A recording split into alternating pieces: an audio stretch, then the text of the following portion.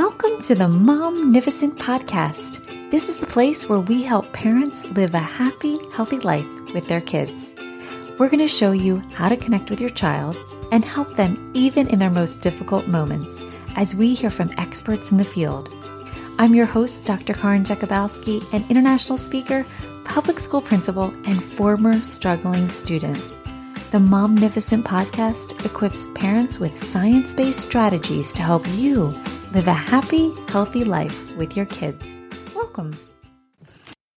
Rona, thank you so much for joining me today. I would like to just formally introduce, this is Rona Renner. She was the host of the Childhood Matters, which was a radio show in San Francisco Bay Area for 10 years, and currently hosts About Health on the KPFA.org radio. She's a registered nurse, temperament counselor, writer, and grandma of 5. And she's also an international parent book author of Is That Me Yelling? A Parent's Guide to Getting Your Kids to Cooperate Without Losing Your Cool. That is like the $1 million question for every parent. Rona, welcome to Momnificent. Thank you. I'm so happy to meet you.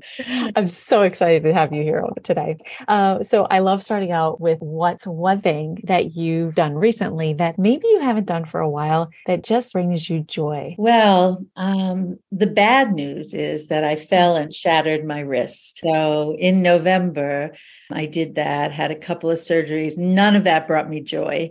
I can tell you that. But last week, I started back at the local YMCA and I got in the warm pool and I got in the hot tub.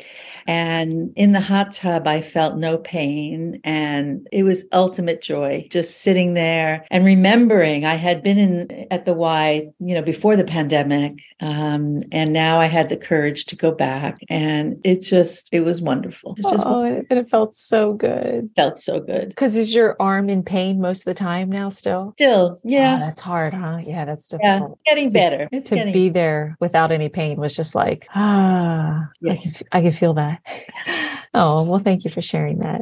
I hope continued healing, speedy healing for your wrist. So, Rona, can you just start out by telling us, and for those listening, like what led you to write this book about Is That Me Yelling? I wasn't a big yeller with my kids, my 4 children, but I did yell and my husband yelled. And when I became a temperament counselor at Kaiser Permanente in the pediatric department, I learned all about children's temperament, and we could talk more about that in a bit if you want. But parents would come and see me and I would meet with them. And what I would find out is that what they were really worried about was how much they were yelling at their kids, that they felt like they were just getting frustrated, they were stressed, and they knew that it wasn't okay, but they weren't sure what to do. And so when I left working at Kaiser, when I finished my radio show, I suddenly had this open space and I realized that I wanted to write a book, even though there were a lot of parenting books out there. I just realized yelling was the new spanking in a way, that a lot of parents had stopped hitting their kids because they had heard that it wasn't good to hurt children, and to hit them. So yelling became a way to deal with all the frustration. And I knew from my own experience that kids really don't like yelling. If you ask children, they'll tell you they hate it when their parents are yelling. And so I thought, how do I address this idea of understanding yourself? In a way, it's like mindfulness,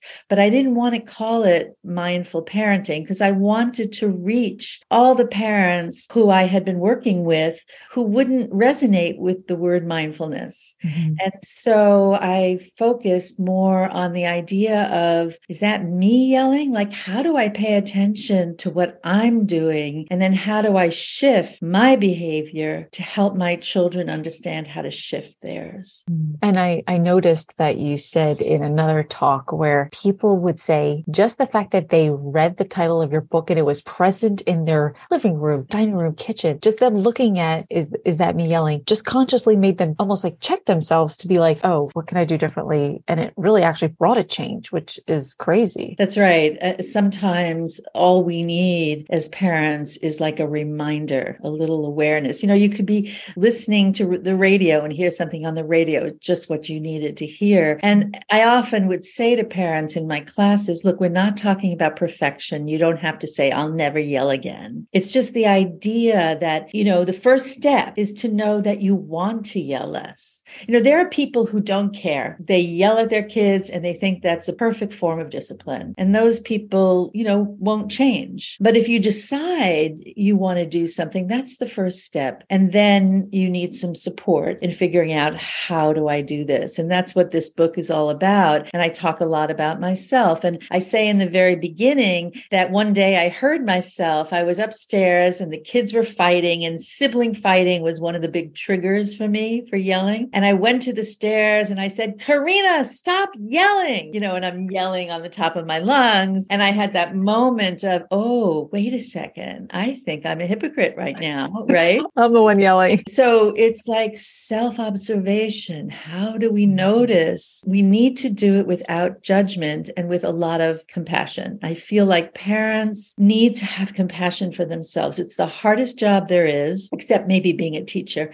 But parenting is so hard. And if we're hard on ourselves, then we're not going to be compassionate towards our kids. So the first step is really being compassionate. Give yourself a kiss. Every time you make a mistake, give yourself a kiss and say, okay, I'm going to track what happened, what I did, and what I could do differently. That in turn is also teaching our kids how to treat themselves. Like, it's actually beautiful and twofold. Can you tell us the story of when you interviewed that 7-year-old boy and what he said about his dad, and then what you noticed and observed from that you share with parents? Let me see if I remember. I think about when I asked him what he would wish for if he had a magic wand. Yes. It was a child who I went to see the family because they were having a lot of struggles. And I said, if you had a magic wand, what would you wish for? And he said, I wish my father would not yell at me.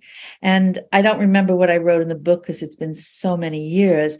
But this father was really like in tears, realizing how sad he was that his child felt so bad about the fact that he was yelling at him. Yeah. And I think I remember you just used that as the premise to say, hey, parents, there's no shame here. There's no blame. Like, just be aware, but be kind to yourself. And in that, like you said, mindfulness, or however you want to say it, I love how you bring out, just ask yourself, what am I feeling right now? What do I notice? And just to bring us to that present moment. Because like you say, there's so many times where we're living in the future and we're living in the past, and we're really just not in that present moment. And one way to do that is to take a breath and just ask myself, what am I feeling right now? What am I thinking? And how could I reframe it? If I'm thinking, oh my God, my kids are such brats. They're driving each other crazy. They're going to grow up and they're going to wind up in jail or something, like you start to escalate. And then if you stop and take a breath and you realize, oh, right, they're just normal kids. They're cooped up in the house and they need to get out.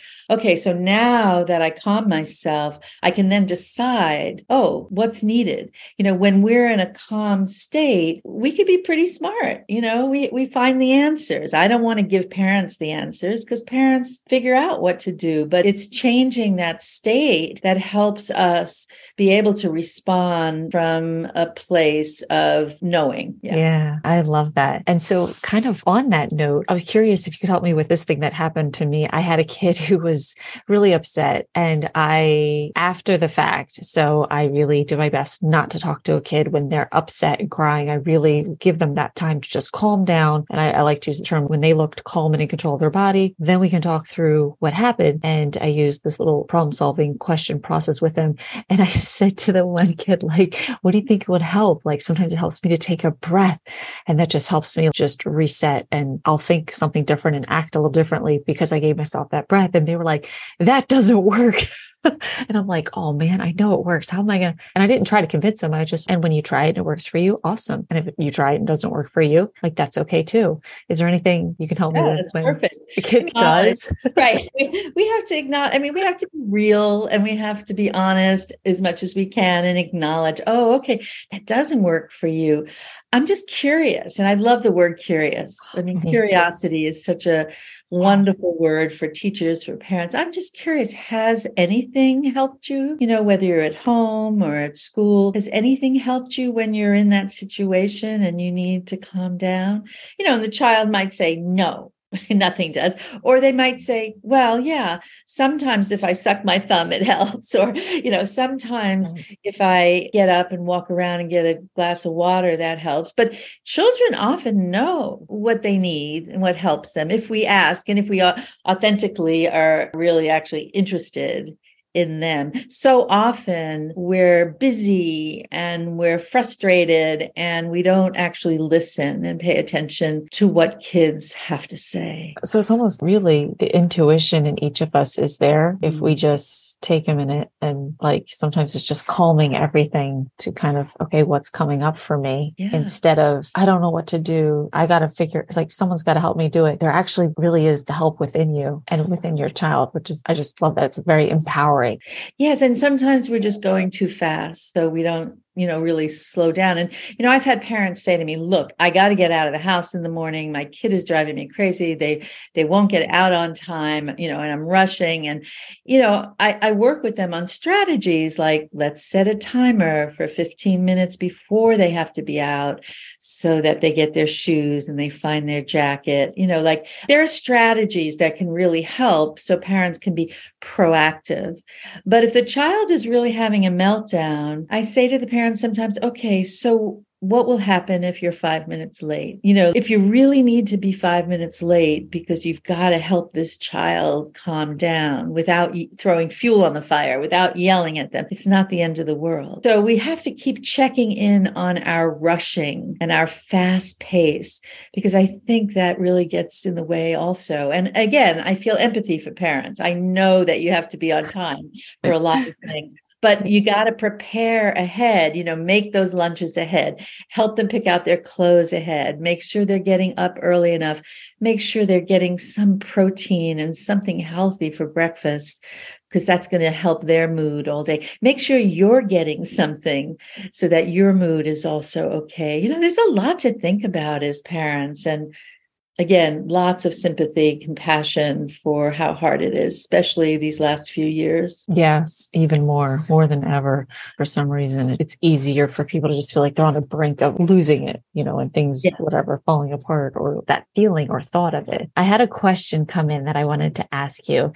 So my child and I have absolutely opposite temperaments, and maybe you want to go into that a little bit, and we often butt heads. And when there's a conflict, how can I help us get to level ground? How much should I compromise with my child? So temperament is the way we move in the world, and we come into the world differently. So some children are slow to warm up, shy. They may be sensitive. Some kids have high intensity and high activity levels, or they're very regular. Other kids are disorderly and unregular. So there's these 9 traits of temperament. And there's a wonderful book called Raising Your Spirited Child by Mary Kersinka, and she goes through all the traits. I think it's one of the best books. My book, Is That Me Yelling?, also has a good chapter on temperament. So our children might be very different than us. So for instance, this parent is saying they're different. So maybe the parent is an extrovert and high energy, and the child is an introvert, slow to warm up and sensitive. And so the parent is trying to go, come on, let's go. I'm impatient. It's time to go. And the child is taking their time. So what happens? We as parents have to first understand the differences and know that our children are different than us. So if I'm impatient, part of my job is to learn actually how to be a little more patient. If my child is slow adapting and has trouble with transitions, I've got to teach them, again, setting a timer, making a list, really trying to help them do what they need to do. But I think the end of that question was about how to have peace between you and not have the final last word, right? The peace is is really acceptance, working with the child, and then not feeling like your siblings who are fighting. We don't want those power struggles. So you give in a little bit, like, okay, you don't like eating this food because you're sensitive. I'll tell you what. I'll make you something healthy for each meal, and all of us will eat other things. And if you don't like them, at least you have this one thing. Instead of saying you must eat and sit at the table until you've eaten this, and then the child will just sit there and won't eat it and you'll lose. So there are compromises. You are the boss. You still set the rules. It's not about being a pushover, but there's this understanding of what makes your child tick. And if you could understand that, there'll be fewer battles. Like I was intense and one of my kids was intense. So we would escalate, so I had to learn how to calm my intensity in order to teach my child how to calm their intensity. And parents, we have to regulate so that we can help our children learn to regulate. There's this idea of co-regulation, like if you're in a more regulated state, you can help your child regulate as well. And then some kids are just going to keep pushing you. They're just, their temperament is just going to keep pushing you, and you're going to learn and keep looking at the blessing that they are, keep looking at what they have that's really good, and also understand that behavior has meaning. So when the behavior is really hard, there's some meaning behind it. And as teachers and as parents, we sometimes have to understand what's going on with this child. What do we need to know? And that takes time. And teachers, which is what we're always fighting against. Yeah. And especially teachers, you have it's so hard. Kids in the class. Yeah, you got to keep going. They want to, at their heart is to really take that time with them. And they struggle with how do you find the time? And sometimes that's where it falls on the administrators, because we have the time to sit with them. And also when you sit with them is when you're building that connection and relationship stronger with them, which is so powerful when a teacher has that with the child too. Yeah. And I love how you talk about, think of a boss that you had or a boss that you kind of, the character traits that you respect in a boss, and how you talk about that being that with a kid. Do you want to touch on that for a second? Yeah, I think that's one way for us to understand what our kids are dealing with. Like I could think about bosses who I loved, and what did I love about them? They were funny. They didn't judge me harshly or shame me. And, they wanted back and forth cooperation.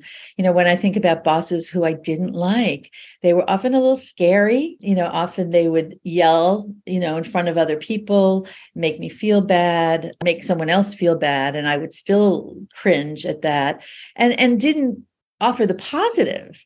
So, I think if we think of ourselves as parents, as the boss of our children, we could think, oh, right, they need positive feedback. They don't want to be shamed. If we need to discipline them, we need to do it in such a way that we're first saying something positive, and then we say, yeah, but we still have a problem in the morning when you're not getting ready on time. Or, yeah, I love it that you have so much enthusiasm at night, but actually you need to go to bed, whatever it is. But I think we can identify as adults with bosses who we respect and other bosses who we didn't want to have anything to do with, possible. Yeah, I think that's a great way to look at it. When you said that, I was like, oh, it made me think of it, just a little differently. Here's another question from a parent. How do you help de-escalate situations when your child is frustrated about not being able to verbalize their needs? Yeah, think about it. I can't always verbalize my needs. Most adults I know, have trouble with it. So we expect our children to be really clear about what they need and, say it in such a way that it's very meaningful. But in fact, often they can't. So I think that's when we sometimes can say, wow, I see you have really strong feelings right now. It looks like you're really frustrated or angry. What's going on? And they may say, no, oh, okay, I think I got that wrong then. Do you want to tell me what you're feeling or where you're feeling it? No. Okay, well, looks like we're going to take a few minutes here and figure out what we're going to do. So if they can't verbalize it, you want to accept what you see. I see you're really upset. And children respond to that. They want to be seen. And so we help them by sometimes saying it and then being open to their agreement or not agreement. And over time, they can learn to say what they're feeling. But practice, they need practice. And we have to be comfortable with that. And a lot of us were not raised in a way to know what we were feeling. Like I remember growing up and it wasn't okay to be angry. Anger, no, no, no, no, that's bad. Or sad. So again, practice for yourself. Ask yourself, what am I feeling? Where am I feeling it? What am I feeling? And then with your kids, try and be curious about what might be going on for them. Yeah, I just came across a picture book. It's My Mama Says Inside Me Lives a Village. And the author just uses cartoon characters of 8 different animals to teach kids the different feelings. Because really, when you ask kids how they're feeling, it's either good, bad, sad, happy. Like even adults, we have such a limited description of how we're feeling.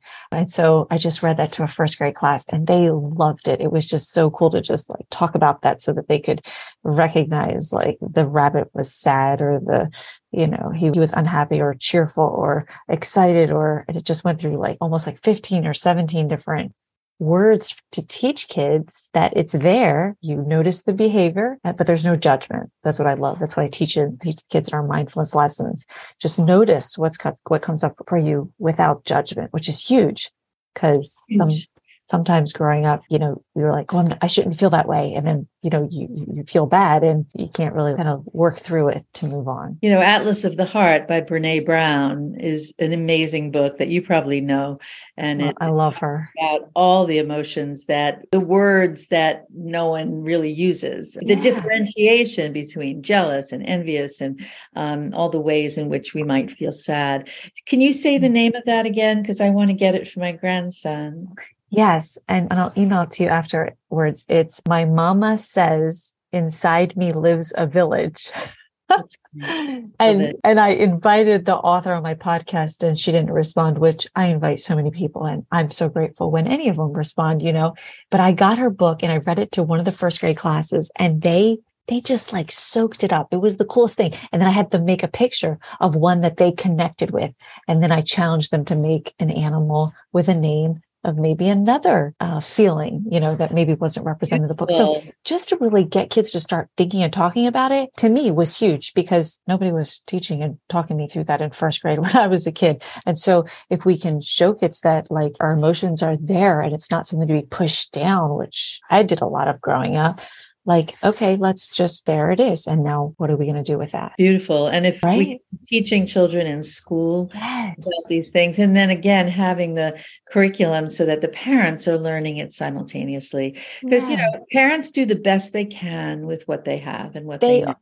They are. I believe that wholeheartedly. I do too. And I look at myself. I had my first child at 22, and I'm 75 now. And, I look back and I think, wow, I made a lot of mistakes and I have beautiful children and they were resilient and we want to teach resilience. We want to be there for them when they're struggling and know that, someone's got their back and stay connected. And I think for any parents who are listening, who have teens, preteens, I just want to say that staying connected, not yelling, not shaming them so that they come to you when they're struggling. They need to know that you're a safe place. And we know that safety is really important for all children. So to the best of your ability, if you lose it and yell at your children, go back and apologize. Say, I'm really sorry. I was upset and I yelled and I don't like it when I yell and I'm sorry, and be working on that and do better.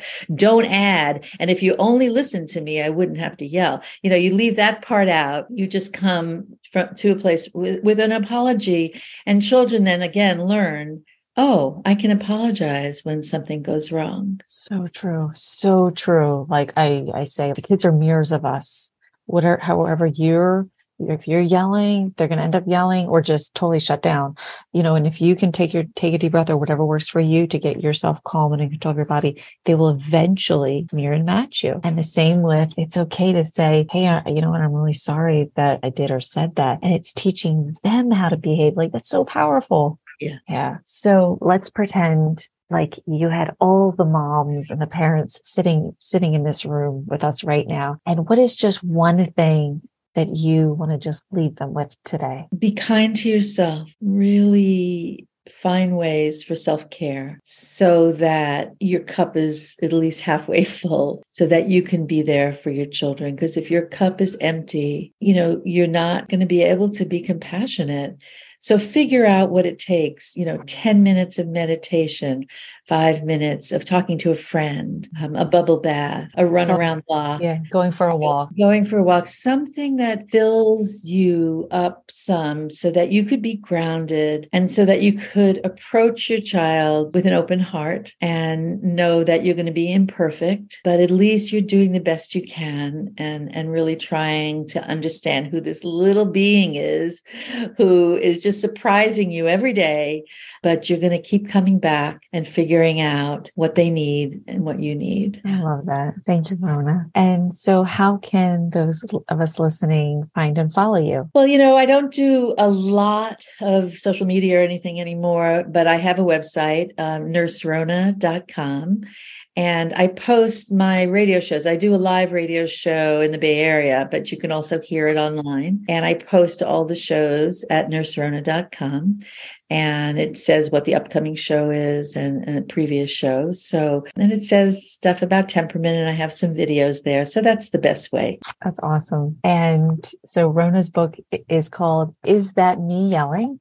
It's available in 5 languages, which I think is so cool, and a bestseller in China. And there you are. If you're watching the video, she's showing it to us now. And here in the US, you can only get it now on Kindle until the next edition. That's right. Rona, thank you so much for joining me. Well, that's all we've got for this episode of the Momnificent podcast. If you enjoyed this episode, I would be honored if you would subscribe and rate if you really liked it. I know wherever you're listening right now, it might not be the best time to leave a comment, but feel free to leave a question, a review, or a comment at any time. And until next time, remember, don't worry, be happy.